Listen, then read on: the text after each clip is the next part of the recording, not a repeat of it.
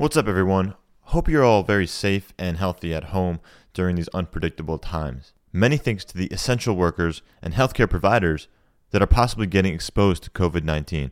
These people recognize the risks but are compelled to maintain the order of society by stocking grocery store shelves, delivering packages, interacting with patients, and enforcing public safety.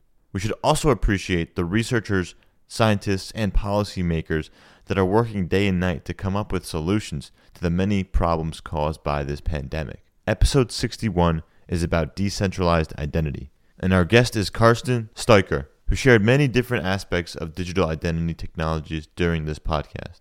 Karsten is a very insightful business leader and technologist who is also a trained physicist. We talk about a variety of blockchain-based ecosystems related to self-sovereign identity, and also concepts like the digital twin.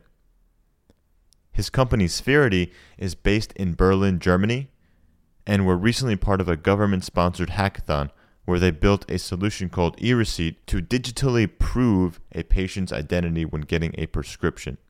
I really enjoyed this conversation with Karsten, and I hope you do too. If you're looking for a way to get weekly industry news highlights in the blockchain healthcare space, I suggest you subscribe to Robert Miller's newsletter on bert.substack.com. A link to the newsletter is in the show notes. Remember, the Health Unchained podcast is for informational and entertainment purposes only, and we are not providing any sort of legal, financial, or medical advice. Please do your own research and due diligence before making any important decisions related to these matters. And now let's get to the show. Hi, I'm your host, Ray Dogan, and welcome to Health Unchained. On this show, I will be speaking with healthcare entrepreneurs, thought leaders, and executives who are using blockchain technologies to revolutionize healthcare. These innovators are building the distributed infrastructure and diverse communities required for a trusted, secure, and decentralized healthcare ecosystem. Enjoy the show. What is blockchain? Was ist Blockchain? What is blockchain? The doctor will see you now. Welcome back to Health Unchained. Today's guest is Karsten Steuker, founder and CEO of Spherity, which is building a blockchain and cloud-based identity solution. Karsten is a technology entrepreneur. He serves as a council member of the Global Future Network for the World Economic Forum, and he has a PhD in physics. Karsten, welcome to the show. Tell us where you're calling us from. Yeah, thanks, Ray, for having me on your show. And yeah, I'm a physicist. I live in Germany, and I have a longer-term career in IT. I basically started my career with the German Aerospace Center, which is a mini version of the NASA. Then I joined Accenture, spent 13 years on doing large-scale system integration projects cross-industry. So I gathered a bit of domain knowledge in pharmaceutical, energy, and financial services. And then I started working for utility, ended up in an innovation hub, got kind of infected by artificial intelligence, modern cryptography, and blockchain, and then I founded Spherity. That's awesome. So with Spherity, I know that right now you're working on a use case in healthcare. So I'm kind of interested in how you started your career and then what made you transition over into the healthcare space. Yeah, so I personally got in touch with blockchain by coincidence, end of 2014. So pretty early. So when I worked at the utility, and one of the board members basically asked the questions, hey, let's invent the Uber for energy. So everyone wants to hit it's Uber for something. And by coincidence, this was a board member from the Netherlands. Then this board member asked a freelancer out of the, let's say, the freelance ecosystem, the broader ecosystem in the Netherlands. And let's remember what happens in 2014. So Vitalik Buterin published his Ethereum white paper. And then he decided to deploy development teams for the Go client in Amsterdam, then for the C++ client, Ethereum client in Berlin. And it's quite a big coincidence because, via this coincidence, we got in touch with the Ethereum ecosystem in Amsterdam. One of the guys proposed, hey, Why do we need an Uber for energy? Let's try to take out the middleman, and let's do a decentralized smart contract Uber for energy. And from this point in time, I got in touch with blockchain, a combination of blockchain and IoT, and a lot of cryptography. And then we started doing a lot of research on kind of, let's say, where can blockchain be applied across different industries.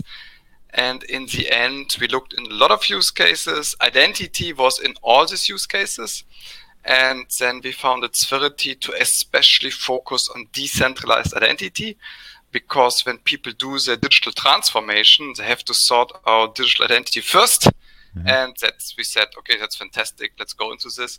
And we started monitoring, because who knows, where is blockchain decentralized identity being really picking up, being deployed in productive field tests, being deployed into production, really scaled. Who knows in which industries this will happen. And so at Spherity, we didn't have, let's say, a clear product market fit or clear focus on a specific niche. We said, let's check out which industries adopted first. And we did a lot of piloting and prototyping. And then we got in touch with people we knew from Novartis, one of the big pharmaceuticals, globally, but also especially in Europe. We got in touch with people who also spent a lot of time analyzing their entire supply chain. So where does blockchain play a role? And then Novartis, it's probably also interesting to mention, because they had, let's say, kind of priority for 2020, and 2020 for them is the year of bringing blockchain into production, into the real business. And that's, I think, right now the place to be, to work with a customer who understands technology, who has a business case, and who brings a complete ecosystem. And that's one of the reasons why we work in pharmaceutical. The other reason is when you look into kind of blockchain, you can build from greenfield a lot of fancy stuff. But if you would like to solve today problems in terms of audit trails, verifiability, GXP, and kind of things, then also digital signatures, identity plays a significant role. And that's fantastic, because it's a business case, and pharmaceuticals are a regulated industry. And for us, it's truly a sweet spot to play in the pharmaceutical sector with this kind of technologies and bring real solutions to life. Wow, that's really great, and it's amazing that you were in so early with Ethereum. Did you get a chance to meet Vitalik and talk to him? Yeah. So basically, that was the other ecosystem. So we engaged with the Amsterdam ecosystem. I spent a lot of time in Berlin, where the C++ team was. And I met Vitalik in the location in Berlin, so where the development team was. And I met him also in New York and in Shanghai for one of the early DEF CONs. And at this time, you could just go to the guy and talk to him. It was great. And for the audience who don't know, Vitalik Buterin, he is the founder of Ethereum, and he wrote the white paper back in 2014. That's really interesting, though, that Novartis was one of your first interested potential customers. I think, the supply chain industry for pharmaceuticals is really complex, heavily regulated, as you mentioned. So it's important that we use technology to help make that process more efficient and cut the waste. What have you been seeing with the current crisis with COVID-19? I know there's solutions out there that people are trying to develop to address this issue. And I'm thinking about, since you're working with decentralized identity, how is decentralized identity? How can that help with addressing some of the issues we are seeing with the COVID-19 crisis or pandemic? I think there's some naive, let's say, use cases for blockchain. The first one is, of course, donations. To use Bitcoin, kind of to do donations fast and where you really need the money. I think then people thought a lot about airdrops and helicopter money in the corona crisis to distribute the subsidies super fast to where it's needed, to the households, to the small, medium enterprises. A lot of people, I think some of the blockchain and some other people sneaked in the digital dollar in the 2 trillion stimulus program of Donald Trump. But also in Europe, people discuss the airdrops. However, having said this, if you would like to do the airdrops, you have to do mass KYC an entire population of people or enterprises. So that's very difficult to do in the short term. So then what else are people doing, especially in the identity space? People think about using decentralized identity, privacy preserving technology, and the verifiable credentials for, let's say, immunization pass or for immunization credentials. So which means I had the coronavirus, or I got a vaccine, and then I'm immunized, and then I have a credential, I can show it, and then I can travel more easily compared to people who don't have the credential. I think that's a use case. In Germany, people are thinking about to do a mass immunization test of 100,000 people. And of course, if you then have, let's say, the intelligence who is immunized against the virus and who can work in critical infrastructures more easily and more reliable, I think that's a big benefit. So people looking into immunization credentials. And in addition, of course, when it comes to the tracking, people combine it with privacy preserving, decentralized sort of blockchain technology solutions. And what we did at Spherity, so we basically believe in what's called electronic prescriptions, because today people go to a doctor physically to show their insurance card, and then they get a paper-based prescription to digitize the entire thing, to use digital identity, electronic signatures, combination blockchain. I think that's a very big benefit. And today we just got a call from one of the very big online pharmacies. So in Europe, in Germany, legislation is pushing forward to get the electronic prescriptions in place. However, having said this, so usually this means people talk in their industry associations, and then there are long procurement processes, nothing is moving. But now with the Corona crisis, there is an opportunity to get the electronic prescription technology in place, to get some of the big players and push this forward. So that's something that we are looking into as well on our side. How is Germany coping with the coronavirus pandemic? Are you guys on lockdown now? Are you able to host events with public people? What's the situation there? No, so in Germany, we are also completely locked down. And which means, people need to take measures to have at least a distance of 2 meters to other people. Mm-hmm. So when you go in public, okay, you're only allowed when you work in critical infrastructures, kind of to meet your colleagues. Otherwise, you're supposed only to be with 2 people in public spaces, and or with your family. Mm-hmm. And every big event is cancelled. And small events as well. So the subways, no people. Right. It's pretty locked down. Yeah. How has the Ministry of Health in Germany advanced digital health efforts now? You mentioned a few examples, and I know they hosted a hackathon. I think that's very interesting. So I think the government is still exploring, and in this hackathon, this was called Wir versus virus, so which means we as people fighting against the virus. That was the hashtag. And basically, I think a couple of these digitization hubs in Berlin, they came up with the idea to do a hackathon. Then they kind of, let's say, acted in concert, this little innovation hubs, they got engaged with the government, and in the end, 40,000 people registered being part of the hackathon. 27,000 delivered something, and they delivered approximately 2,000 projects. Wow. And then a couple of these projects were kind of endorsed, and now there's kind of, let's say, some follow-up processes. I think it's still a super democratic process because the government is inviting people to participate, let's say people as free individuals. It's not really kind of, let's say, expected that companies and startups participate to develop a commercial model. And I would say it's still a bit naive with this hackathon. Let's say, okay, the people develop a solution. When you look into problems to be solved from a digital perspective, from an integration into existing legacy infrastructure, because that's what you need to bootstrap a technology, to scale it. You cannot do it greenfield. You have to integrate into existing technologies, and you need some partners. And I think not a handful of individual people will solve this. I think this will change. Right now, it's more, let's say, naive. Let's ask the people to develop something, to spin up a website, to solve a very simple short-term problem.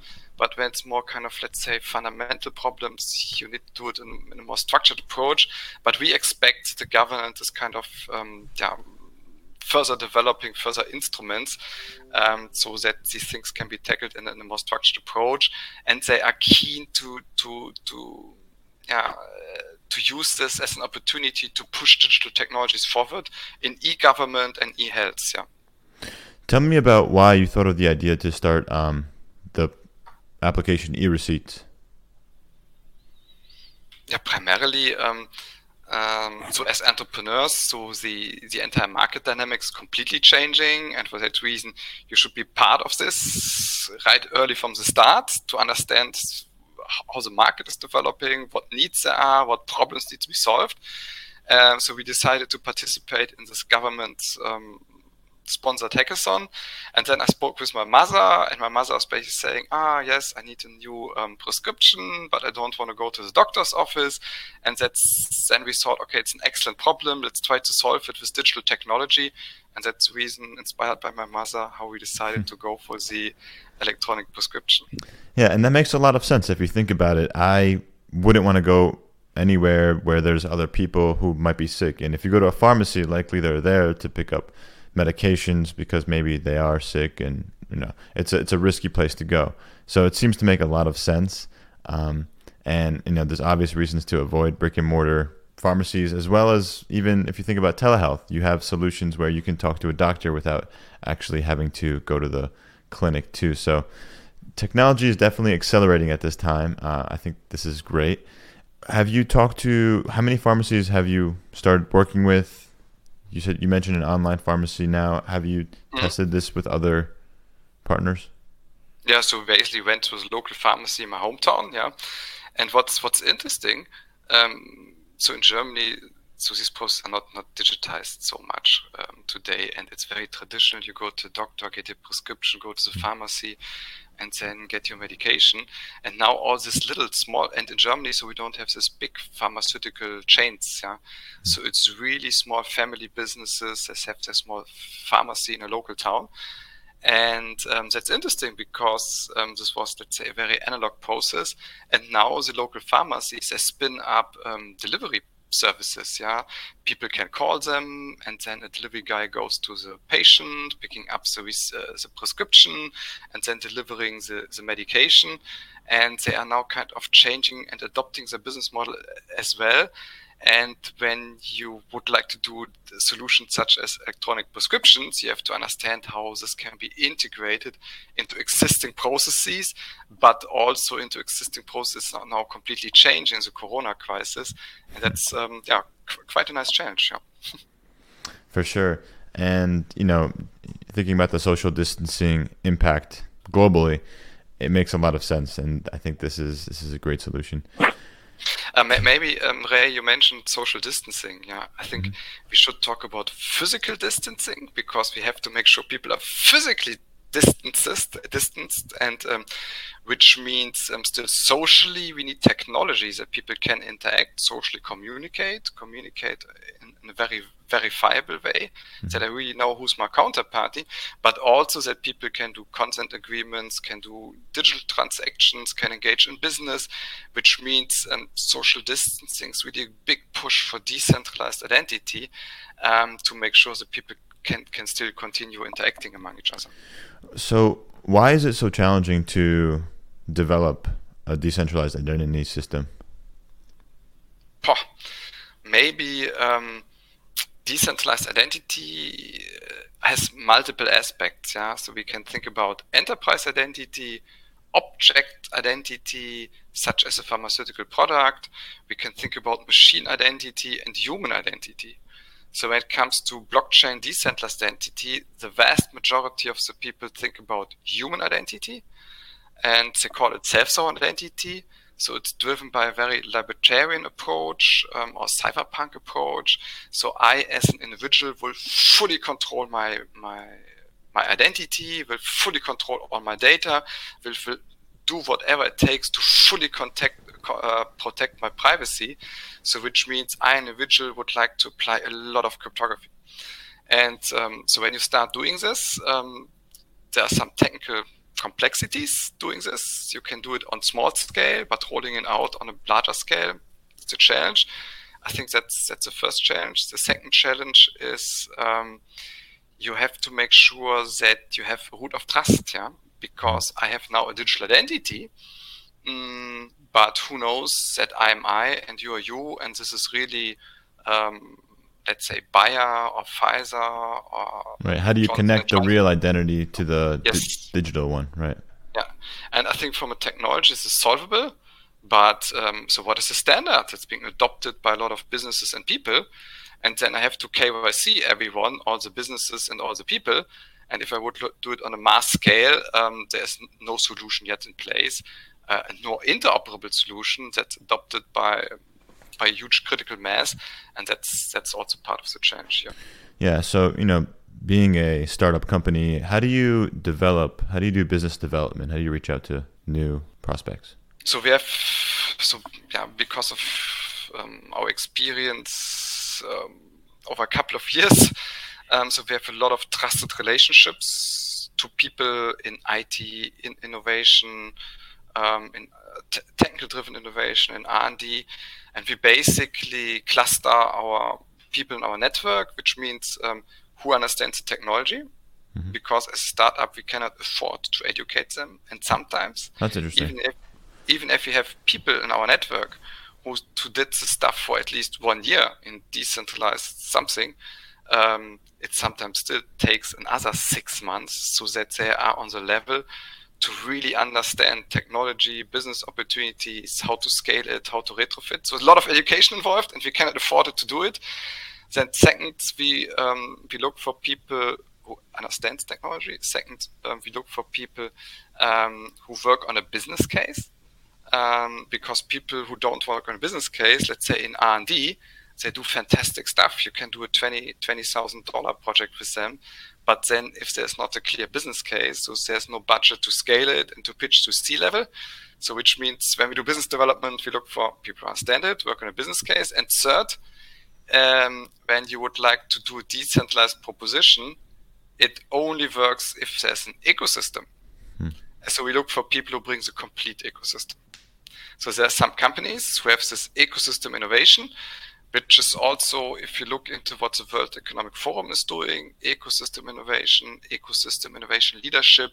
So it's a completely different mindset and leadership and management style if you would like to engage in it. Some companies have it.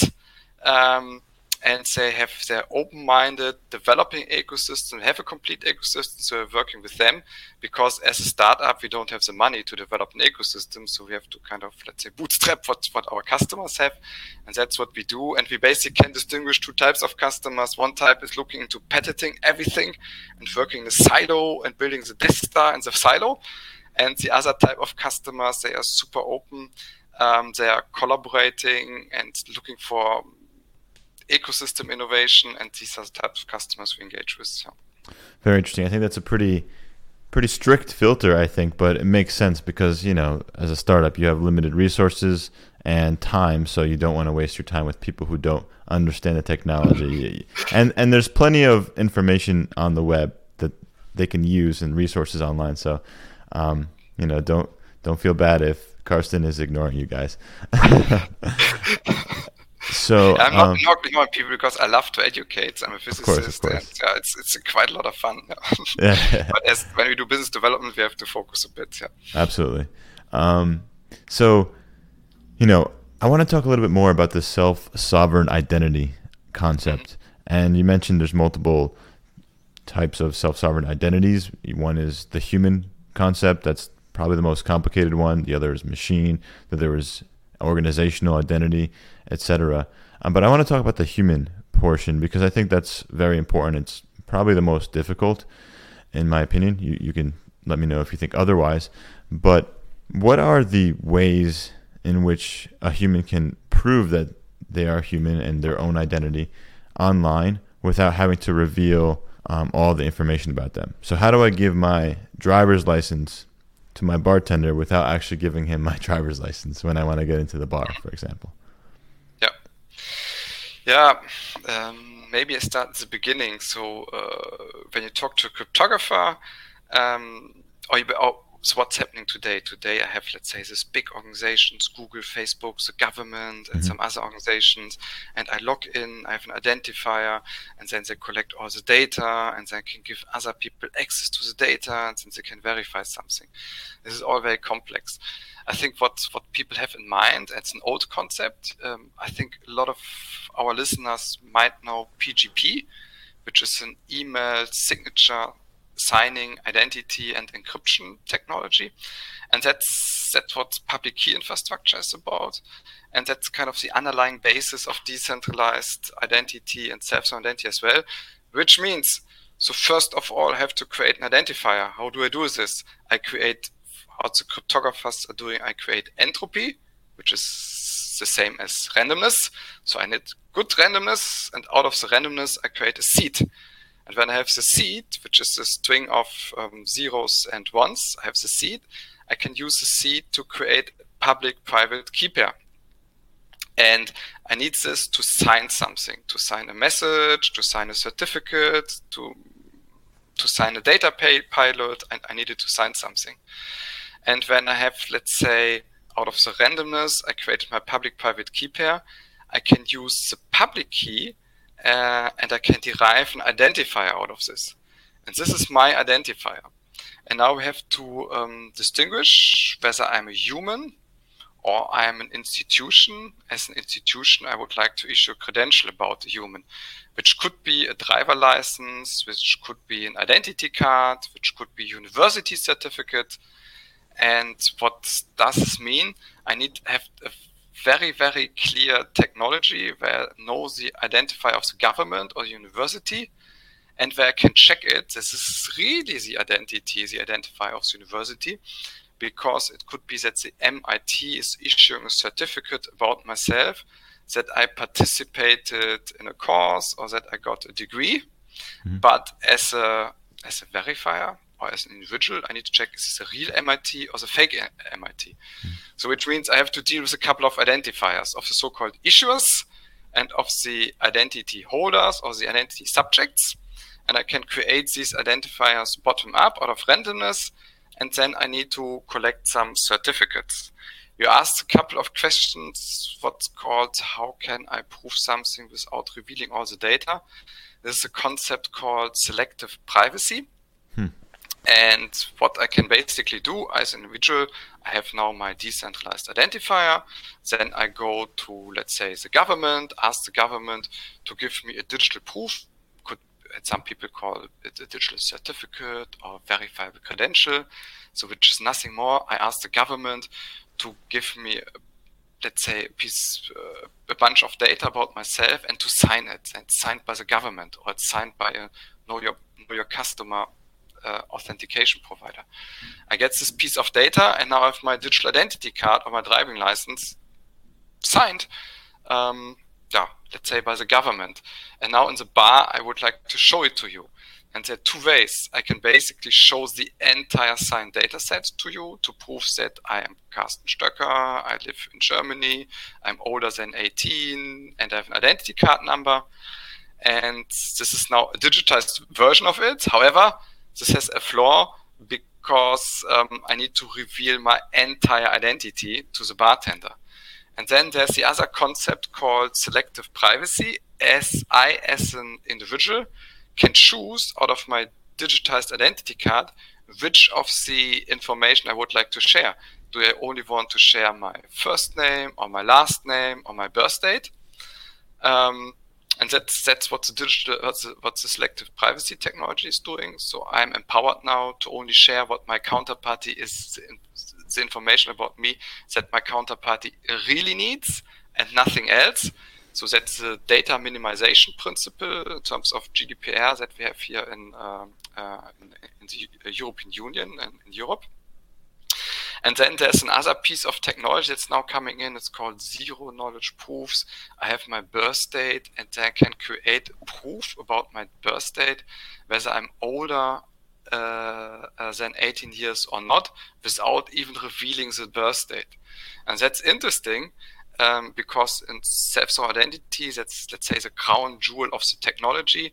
I have an identifier. I can even go this far, I use an identifier for every new interaction or for every new communication. So when I go to the bartender, I use an other identifier as I used for the government. If I buy something on Amazon, I use again another identifier. So that's a concept that cryptographers call pairwise pseudonymous identifier, which means if I have different identifiers in different communications, then it cannot be correlated. Yeah. You said pairwise pseudo-anonymous identifier. Mm-hmm. Okay, interesting. Yeah. So which means in our conversation, I'm Carsten, and then I'm talking to my wife, and then I'm Bob, and I'm talking to my son, I'm Charlie, and then I'm talking to Amazon, and I'm Alice. However, these cryptographic instruments I have at my disposal, I can use them to prove that the government said I'm Carsten, older than 18 years. I can prove it, and I decide which of the data I can share. And this super privacy preserving technology is, of course, extremely interesting when it comes to, let's say, patient data, health records. Right. But I would say that's a crown jewel. If you can also start with kind of less sophisticated technologies, achieve a lot. But I think that's a big dream. And then there's another technology called multi-party computation that it's even more powerful, and opens up more doors for privacy preserving identity, transactions, communication, and especially when it comes to healthcare data. So these are very promising candidates that will be adopted in the midterm future. So which type of privacy preserving technology are you utilizing for e-receipt in your platform, or are you right now? So we have two technology stacks. So one is built on an Ethereum based. It's called decentralized identity. Ethereum identifier method, and then the other one is built on Sovereign and on Hyperledger Indy. So those are the two let's say leading identity technologies. And so when you decide to adopt Sovereign and Indy, then you get a full arsenal of cryptographic tools, including what I mentioned, the zero-knowledge proofs, and then you can do a lot in terms of building very privacy-preserving technology. However, having said this, so when you look into use cases, we discussed the proof of 18. Am I older or not than 18 years or 21 years? Mm-hmm. So then you really need this sophisticated zero-knowledge proofs, for example, sophisticated cryptography. But for a lot of other things, this is not required. I can work with micro-credentials, like I have a credential assigned data sets about my first name, last name, birth date, identity card number, driver license number, driver license status, whatever it is, and then I can decide on this micro credentials, which of them do I share. And so for e-receipt, basically, so we have built it on Ethereum, so not leveraging the full arsenal of privacy preserving zero knowledge proofs.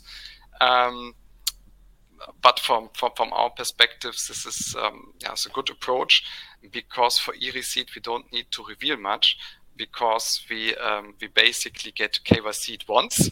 So we get the micro credentials, name, first name, where do I live, and my birth date.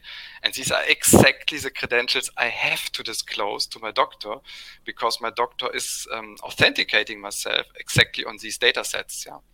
Which means we designed the solution to the minimum data sets the doctor needs to know to authenticate myself. And in Germany, so when you go in the doctor's office, you always have to say first name, last name, so where do you live, and your birth date. And that's how they authenticate you, and that's kind of credentials we share. And that's what in e-receipt the doctor is using to authenticate myself via phone or via other means, and then he can issue a credential for me. Okay, so let's talk more about the user experience, because I want it to be a little, very clear. So let's say I'm a patient and I don't have the software e-receipt, and let's say the pharmacy is running the software for e-receipt, and I go and I want to open an account. How does it work? So how do I first create an account for credentialing my identity? So first of all, you have to download an app, okay, an identity and e-receipt or e-prescription app. Secondly, you have to get KYC'd, so which means... so I do have to put my information, all my credentials, legal information has to be put inside the app. Sure, absolutely. You have to do this. In addition, you have to go to an identity verification provider because they have to issue credential about me, that I'm really Carsten or that you're really Ray, so that when you go to when you go to doctor or you only talk to the doctor over the phone, you can authenticate yourself with the with your credentials. So a KYC process is it's essential. It's necessary. It's an essential requirement because the doctor otherwise don't know to whom do I talk over the phone or. But after that initial KYC is complete, you don't have to go through that process. You can just show them like a barcode or something, and that proves your identity. Yeah, absolutely.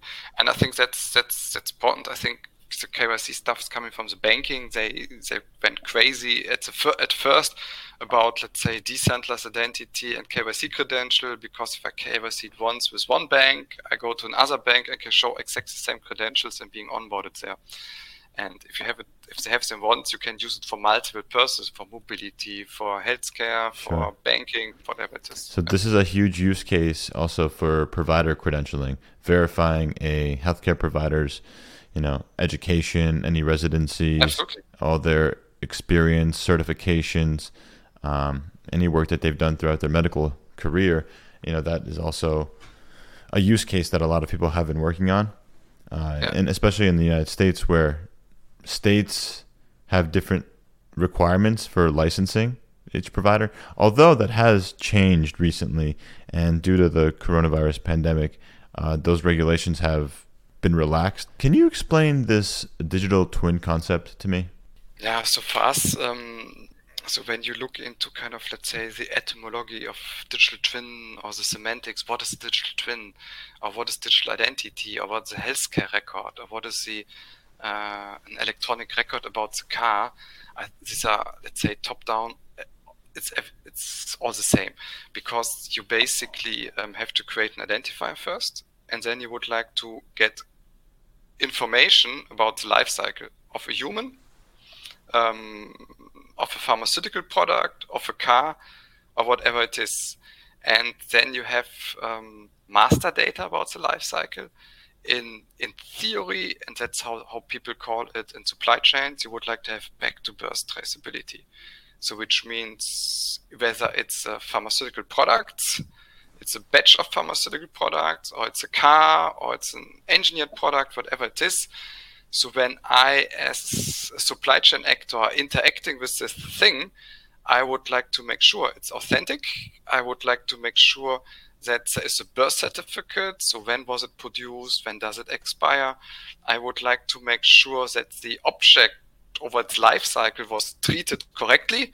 So which means, how was the car being used? Yeah? Was the car being kind of driven too hard and now it's kind of crap and nothing worse? Or do I want to know about the pharmaceutical product I'm buying? So how was it produced? How was it released to the market? How was it transported in a cold chain from the manufacturer to the pharmacy? Right. What happened at the wholesaler side? Were there rats in the warehouse, in the warehouse of the wholesaler?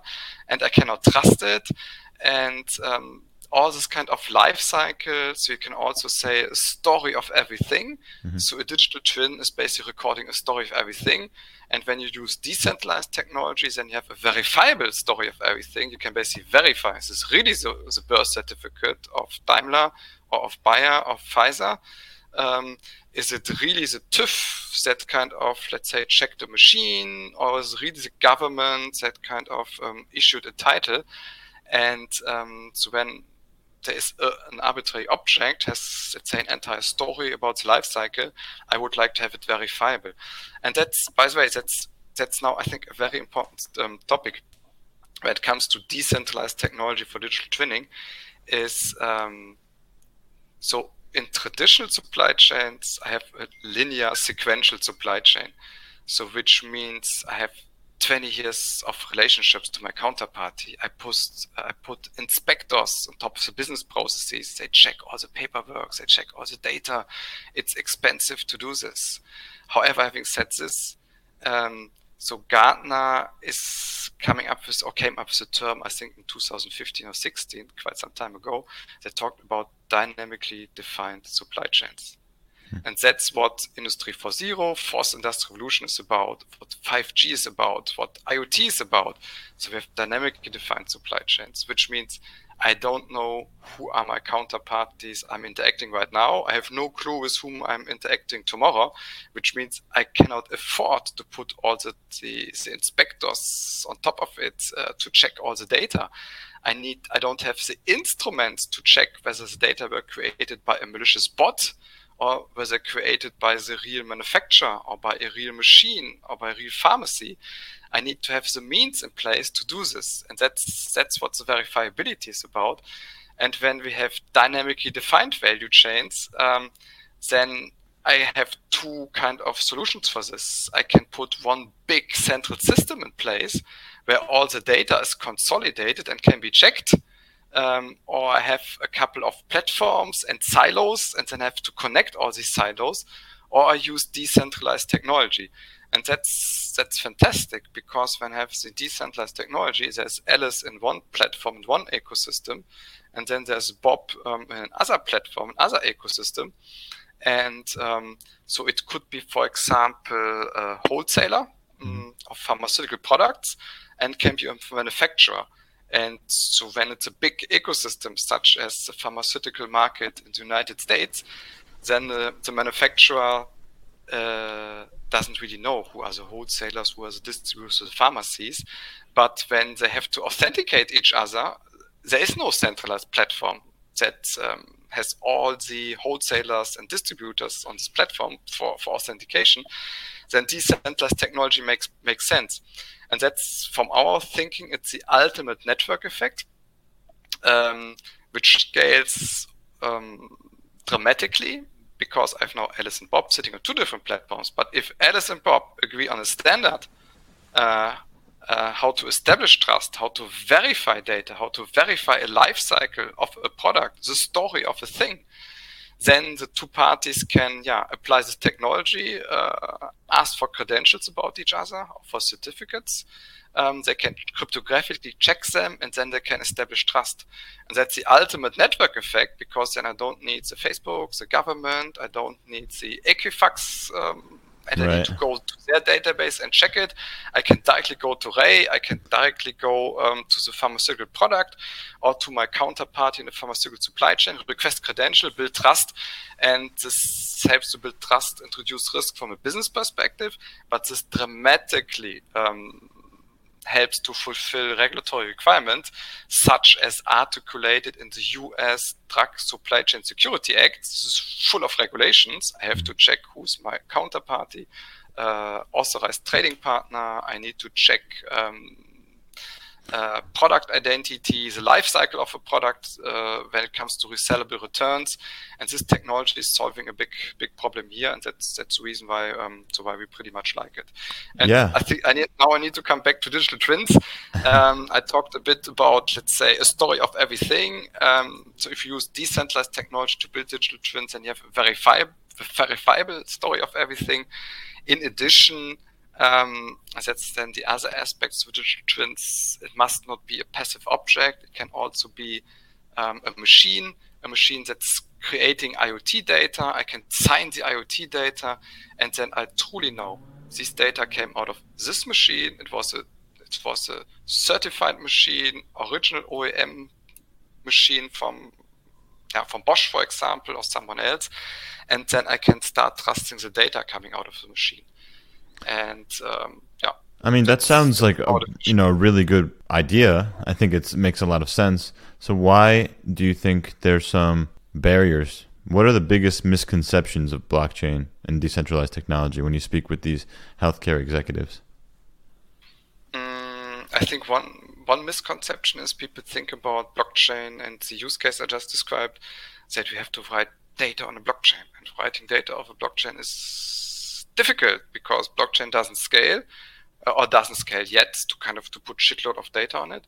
And secondly, I have big privacy issues, not only from a patient human perspective, but also for a business perspective. Because if I put my transaction on a blockchain, even they're encrypted and whatever countermeasures I do, so people can correlate and they get competitive insights. Yeah. And that's what you don't know. And I think that's a key misconception. So when we engaged with some of the pharmaceuticals, and when we pitched what we are doing, then we said, so we try to avoid blockchain as much as possible. We don't want anything on blockchain. And that's what they liked. And that's how we got into some of the good pharmaceutical projects here in Europe. And that's by the way the idea of decentralized identity, and that's still a big misconception. As people think, okay, when we do blockchain, we have to write data and do all the smart contracts and automate. No, this is not required. So you can use decentralized public key infrastructure, as I explained it, with the entropy, with the randomness, and the identifier, and you can even extend it to pairwise pseudonymous identifiers. Yeah, whatever you like, but all the data are off-chain. And then the other big insight is, I, as an identity holder or an identity subject, so that's how it's being let's say that's terminology we use here, I fully control my data. This means they are not at a database in a service provider. I control them. And I can put algorithms on top of it. I can put business models on top of it. I can do some micro dynamics, and that's a different approach. Yeah.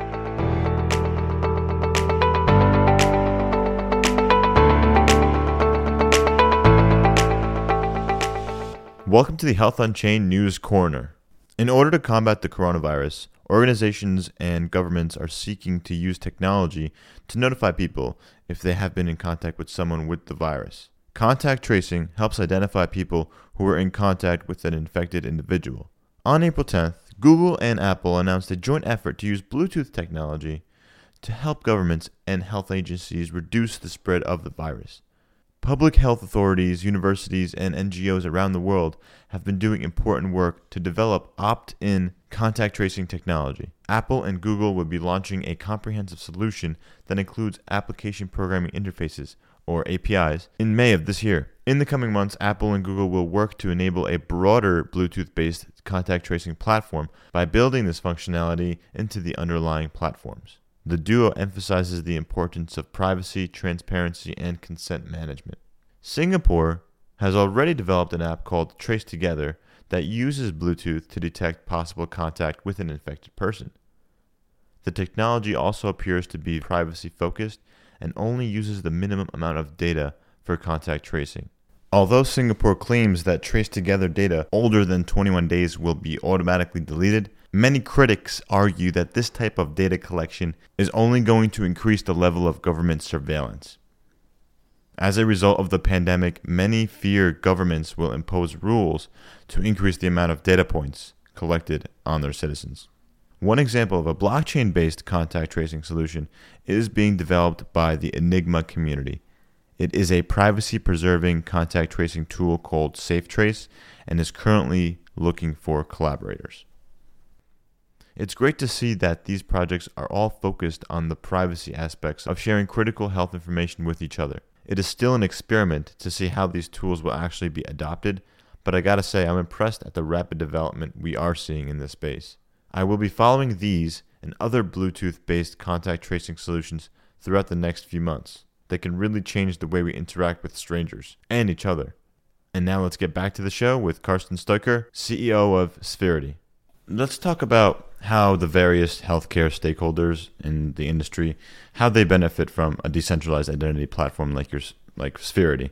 So, in healthcare, you have patients, providers, payers, the pharmaceutical industry, researchers, and regulators. So how do each of these specific stakeholders benefit? So I understand the patient side, and maybe we don't have to cover that one as much. I guess, what would you say to that question? Yeah, maybe let's look into.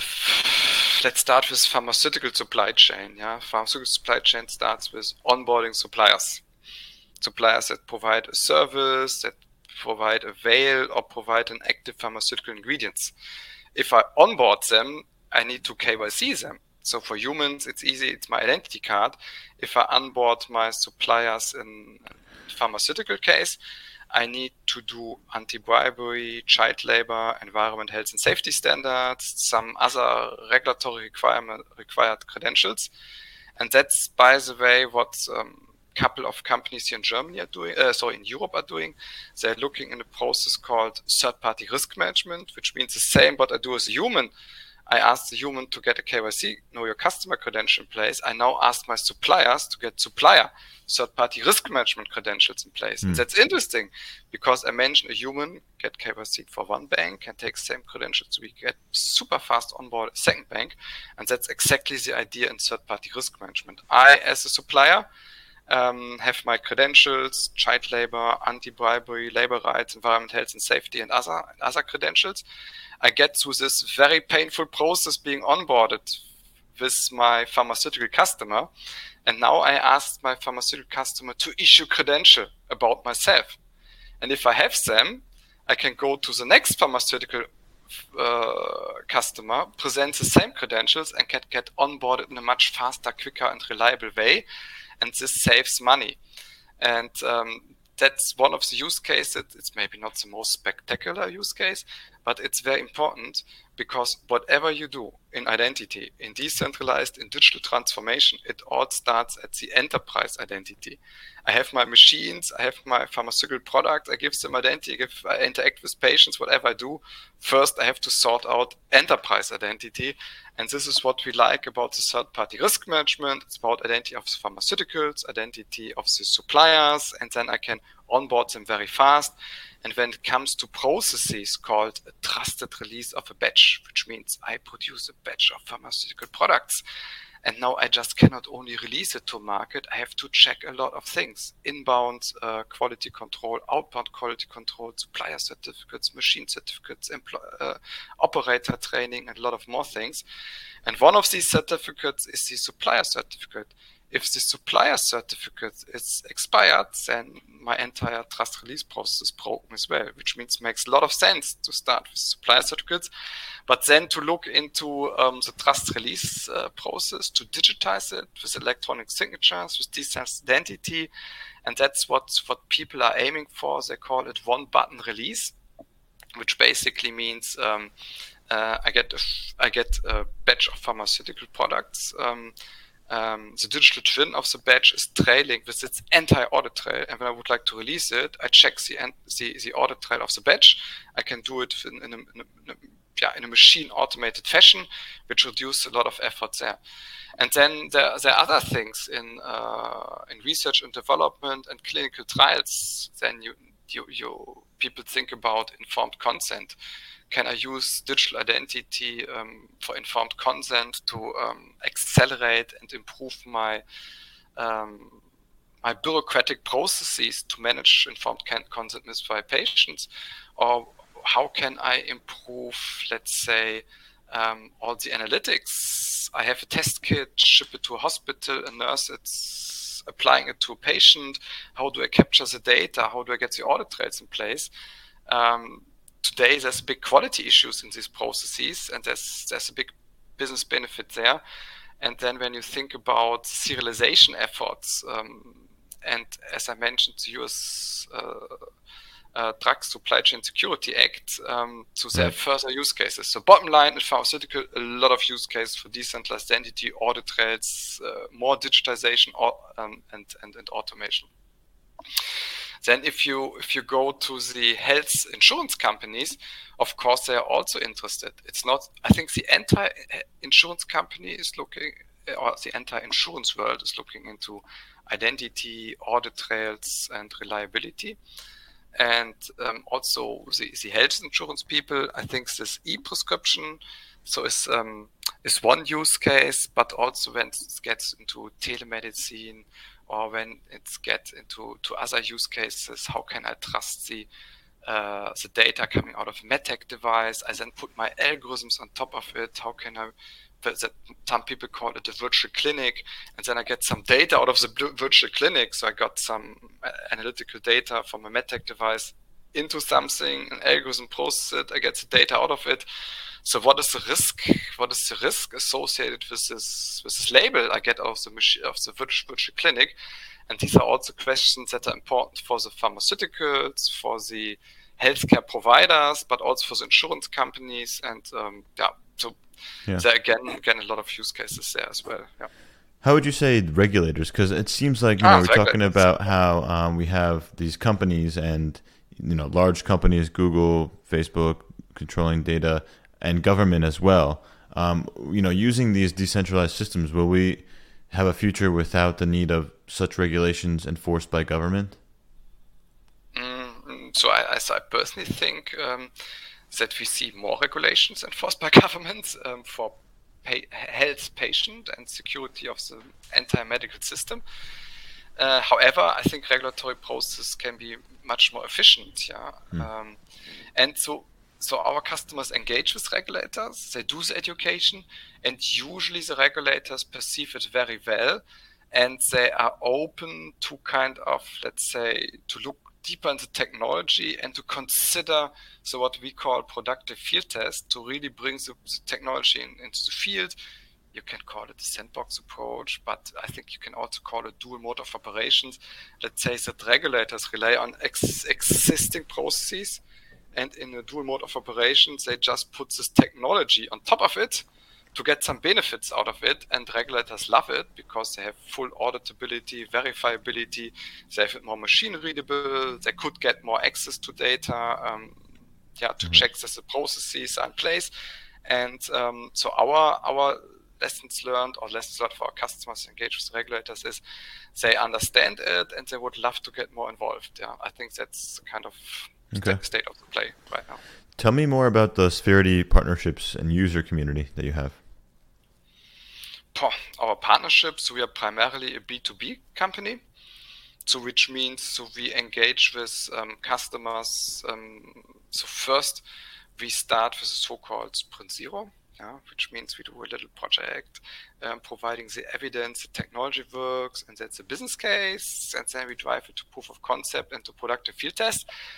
And so we don't have, let's say, a super large customer case because the 3 criteria, there's a strict filter.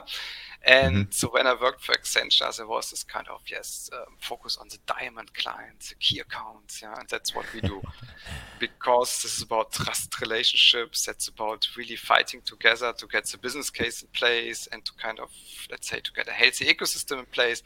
And that's the reason why we have a key account strategy. So we focus on few customers, but with very trust relationships, with a lot of intimacy and trust how we collaborate with our customers. And so we don't have, let's say... Can you share a couple of names? Approach. You said Novartis already. Any other names that you can share? Yeah, I think that's the one name we are allowed to share. That's fine. I have other questions. What are the failure points of your platform? So, we talked about how great it is, but where can it be compromised? Where can it compromised? Let's go back, let's say, because I wanted to say this when you asked me about human identity. And that's a big problem because let's assume we have the very best cryptography and good stuff here. One of the key promises of technology is interoperability and data portability, which means no login. I have one identity provider, I like it, I work with them, then, or let's say it's an identity technology provider because I control my own data. I have one provider, and then I would like to switch to another because it's interoperability, no login.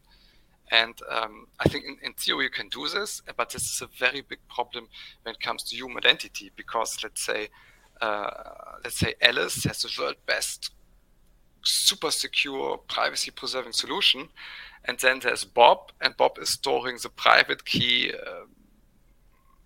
or a couple of private keys in an Excel spreadsheet. But let's say as Charlie, how do I know I can trust Alice and there's no identity theft going on with Alice's identity? And how do I can trust Bob and I can be sure there's no identity theft on Bob's side? I, as Charlie, I have no clue what is the underlying reliability, maturity, and security of technology, and that's a very big problem.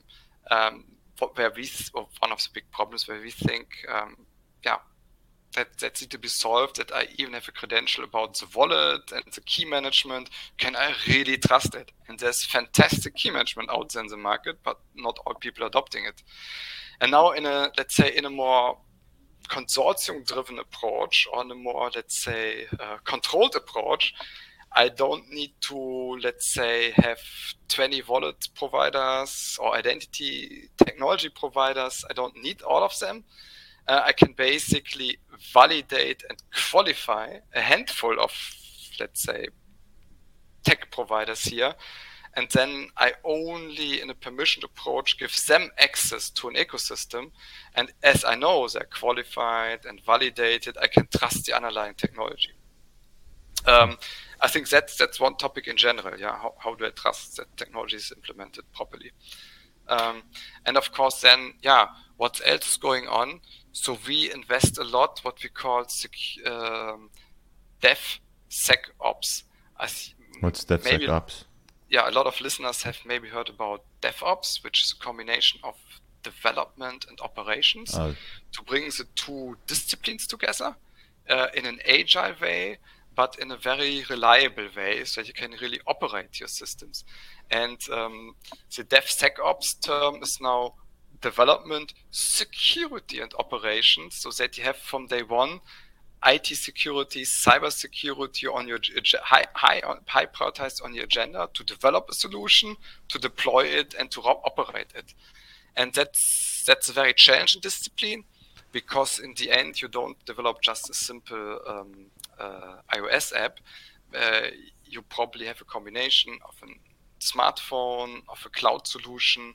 Then there is a cloud solution that's being integrated with existing legacy infrastructure, because you can come up with your decentralized identity solution, but you're not in a green field.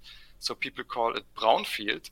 So which means if you want to scale, you have to integrate with existing infrastructure, with existing legacy system, and that's what people call retrofitting. So if you have your nice technology, can retrofit and integrate them with existing legacy infrastructure, such as medtech infrastructure, such as an ERP system, a manufacturing execution system, or some other systems. So if you can retrofit, so then you can scale. But of course, when you retrofit, then again, you have to look into a lot of IT security, cyber security requirements to really make it work. And I think that's a bit on security and security and these things. Bottom line is you have to keep it simple. You have to apply a lot of best practices and to do a lot of testing, qualification, validation to be really sure you can trust the underlying technology. So we have solutions, or people think we have solutions. So if I wanted to log into a online platform, I can simply use my Google account. So in a way, people consider that to be their single identity when they're traversing through the internet. And it's quite easy to use. It verifies, it asks me if this is really me on my cell phone. So there's that physical way to identify me, because I must be holding my smartphone with me when I'm doing that process. So I think there are certain solutions people have become comfortable with, and there is a status quo about what to expect. How are you going to break the status quo and use innovation?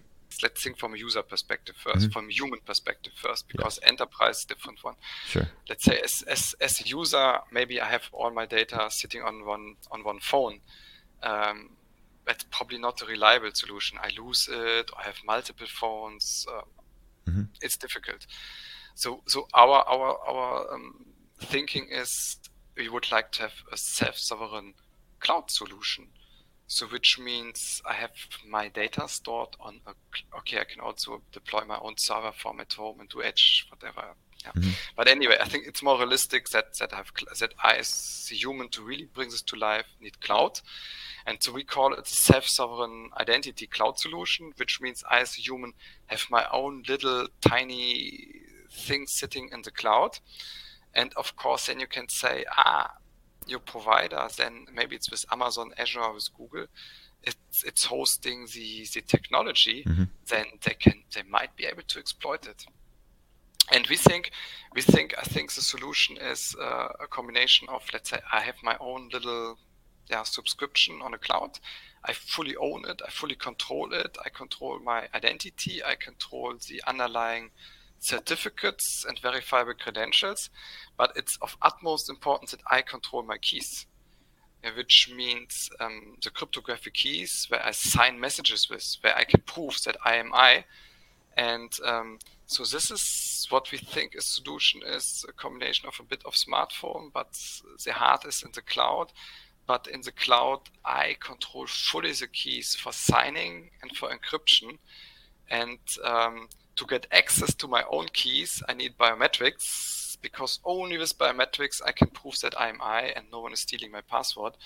And that's our thinking: multi-factor authentication with biometrics and with keys that are fully controlled by the identity holder and not by someone else, a cloud provider or these kind of things.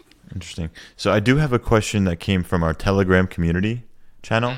That's at Health Unchained. If you have Telegram, please join the community. So the question is, could e-receipt be combined with some sort of location beacon?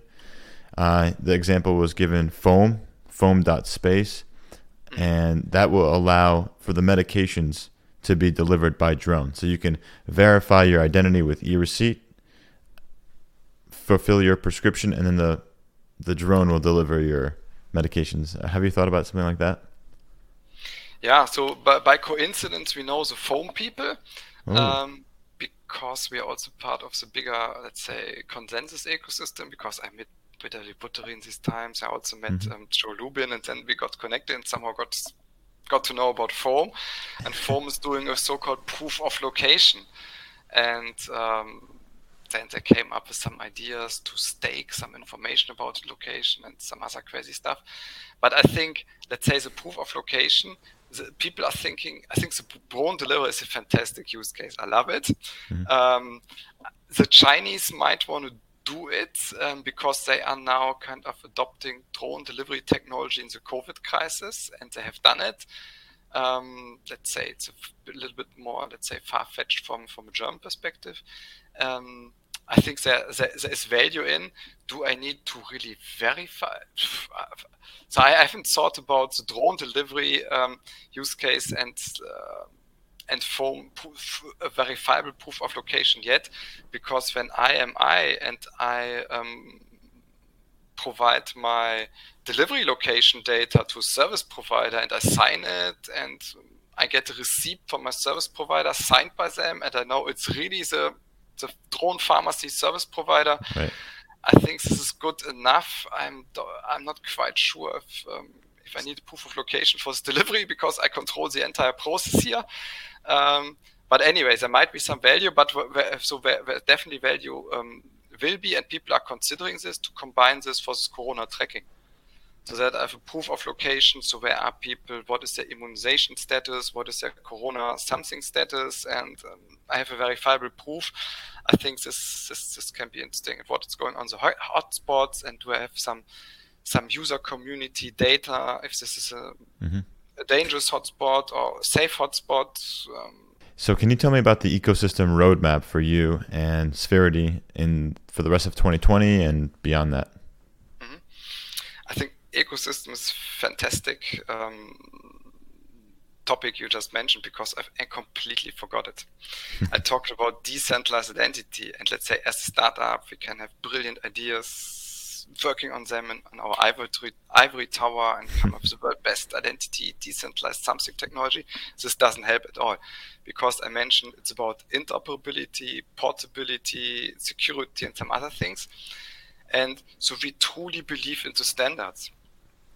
And all what I said about identity, we only apply World Wide Web Consortium W3C standards, and that's important because they standardize the decentralized identifiers. They have already standardized the electronic signatures, which is called these verifiable credentials. In addition, there's a super healthy, super collaborative, super energized ecosystem around this.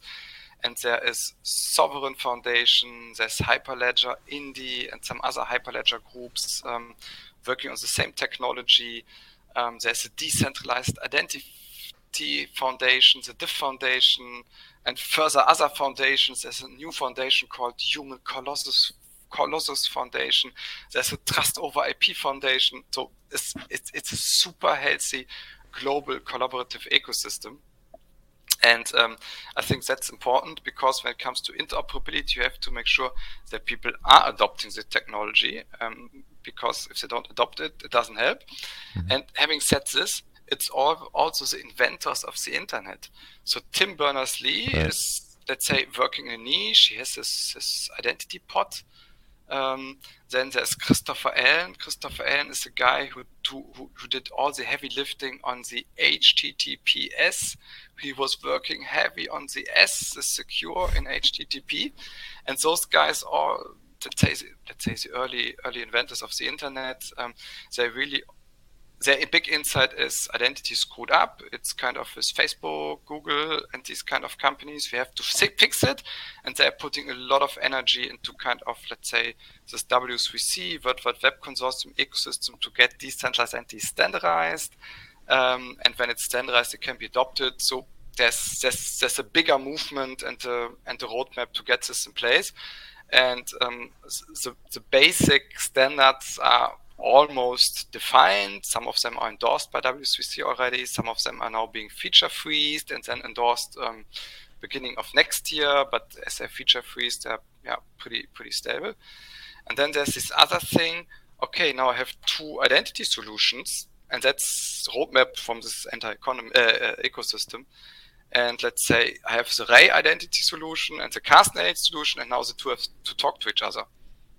And that's what's going on now to standardize how the communication protocol is going among these identity solutions. That's amazing. If you know Tim Berners-Lee, let me know. I'd love to get him on the show. He's the inventor of the internet, so I think it'd be fantastic.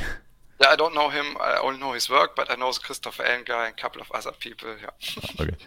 What do you believe in that most people would disagree with? Yeah. So I personally believe in what Gartner is saying, dynamically defined value chains.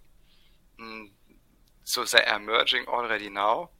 And I believe we have to prepare technology now to cope with this dynamically defined value chains. So a lot of people I talk with, they say, okay, it's 5 years out, 10 years out. Why should I bother? But when I look in the use cases where unknown parties meet in a full IoT, 5G connected world, then so we have to take care about this dynamically defined value chains. Yeah. The other belief is where people disagree. It's more technology perspective. I think quantum computing is a big threat when it comes to security of the cryptographic primitives people are now using to build systems, whether in blockchain or somewhere else or on Amazon. And I think we have to prepare now to deliver post-quantum secure solutions and not wait for another 5 years, because then it might be too late. Right, and then all the existing cryptography will be pointless. It'll be cracked, basically. Who knows? Yeah, no one knows. No one knows. But we have to take countermeasures. Yeah. Sure. If it's not too personal, what would you consider to be your biggest mistake? My biggest mistake. The biggest mistake when I engage with people to overwhelm people with information. Yeah. So when I worked at Accenture, it's and when you work in let's say in a corporate and they do their change mindset leadership development programs, it's always about active listening. Yeah. And that's a big mistake in a lot of conversations. You would like to share your knowledge and you have so much passion, and then not to do enough active listening. Yeah. Because you're not passionate enough. Yeah. It's a big mistake. That's interesting. Who would you consider to be your favorite scientist of all time? Yeah, so I like Lou Landau. So Lou Landau was a physicist, and he was a brilliant physicist. And I think he was in the same league as Einstein and Heisenberg. He died, I think, around his 50s. But he didn't come up with very brilliant physical theories only. He lived in the Soviet Union, and he was also a very good educator. Yeah, he wrote excellent books. I think he wrote them around 1950 around this time. And so when I studied physics, there were still world-class books. Yeah. and fantastic from an educational perspective. And so I like the guy. How are you occupying yourself in self-quarantine? Yeah, basically, I'm living in a house that was built by my grandfather. Oh, wow. And this was a house for 3 generations. So I lived there with my grandparents, with my parents, and myself. And then, 6 years ago, I renovated it, and now I have the fortune to live in this house. And this is so we bought a lot of stuff. We have a lot of food here. It's all fine. But I have 2 kids, and for them it's fantastic because they have some place inside the house to build their Lego and then to go in the garden and to play a bit of football, and that's quite okay. Yeah. And you're working a lot as well. I see. Yeah, my wife's also working from home. She's working in critical infrastructure. She's working for a bank, and as we all work at home, so we can organize it a bit. Yeah. That's good. So that's all I have in terms of questions, but I want to make sure if you have anything else maybe I missed you want to cover and tell the audience. So I would like to share with the audience a bit of an insight, because I mentioned this ecosystem innovation, ecosystem leadership, and for a lot of, and then decentralized technology comes on top of it. Decentralized technology is built upon distributed ownership. It's built upon collaboration. And a lot of people have problems with this, because they're used to write patents and then to develop a business model and technology and to fully own it. And I think a lot of people who are infected by the passion for decentralized technology and solutions, I think they're totally fine. But for all the other people that are kind of, let's say, tipping their toe into this water, they suddenly have to think about coming up with a business model, but to share it, which is very dilutive, to share the knowledge and to engage with other people, even it's fully unknown, fully unclear what the business model is, what the business case is, and who gets which share of the business value that's created there, and who owns it. And I think all these questions have to be put aside, and people need to get comfortable with really engaging with the unknown. It's unclear what the business model really is. It's unclear who owns what, but I think it's pretty clear that this technology, with blockchain or without blockchain, Jeremy Rifkin is talking about a zero margins economy. Yeah. So what does it mean? Who's making money? Is this hell on earth? Yeah.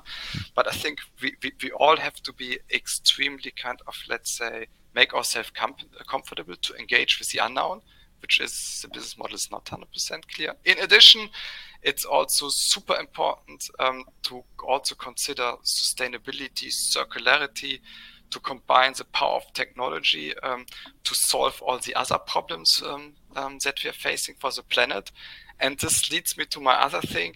I mentioned the US Drug Supply Chain Security Act about serialization, auditability, about all the medical packages, for example, and that's a very important insight, at least from my perspective. It's about serialization, auditability, digital identity, electronic product information, you name it. And the main objective why this was designed to have this full traceability was patient safety. To protect the health of the patients, that people cannot kind of put poison in a pharmaceutical supply chain. But what's a very big insight? You have serialization, you have auditability of the entire life cycle of a product, you have auditability, verifiability of your counterparties. And if you think beyond pharmaceuticals, that's exactly what we need for the circular economy. Yeah. In circular economy, you have to design out waste, we have to reuse, we have to recycle, we have to fully understand what's the provenance of the plastic. Is this biosourced plastic, biodegradable plastic? Can I really reuse the material? Was it kind of sourced via responsible sourcing and all this kind of stuff? And that's extremely interesting, because if I deploy now technology, serialization technology for pharmaceutical use case, and I can kind of transfer this technology to solve problems in the circular economy, I personally believe we we have to put a shitload of regulation in place to really transition to circular economy, from renewable energy to designing out waste to reuse. I have to put the regulations in place, and that's, I mentioned, I expect more regulations. This will for sure come to save our planet. So when this regulation is in place, I have to enforce it, I have to audit it, and then this technology plays a role. And all the lessons learned around serialization, the pharmaceutical sector, will play a significant role to bring serialization to circular economy, to be able to measure compliance with regulatory requirements for circularity, and to really have a big impact on saving our planet here. Yeah, no, that's very insightful. Thank you for sharing that. And I was thinking about regulation a bit more, and you're right. I do think there will be more regulation, but our regulation needs to be aligned with the technology. I feel like our regulation is always behind technology. So I think that's going to be the challenge of our generation as well. Maybe I would like to share another insight, and that's when it comes to renewable energy. So in the States, you have a renewable, you can do double spend. Yeah, you get a renewable energy certificate in one state, and then you can sell it in multiple states, because systems have not yet been so super integrated. I think they fixed it somehow, and then you have this double spend, and if you kind of tokenize on the blockchain, then you can avoid double spend, because it's the basic idea of Bitcoin, and it's how the two are connecting. Right. But this the entire thing of CO2 certificates, renewable energy certificates, is not yet solved.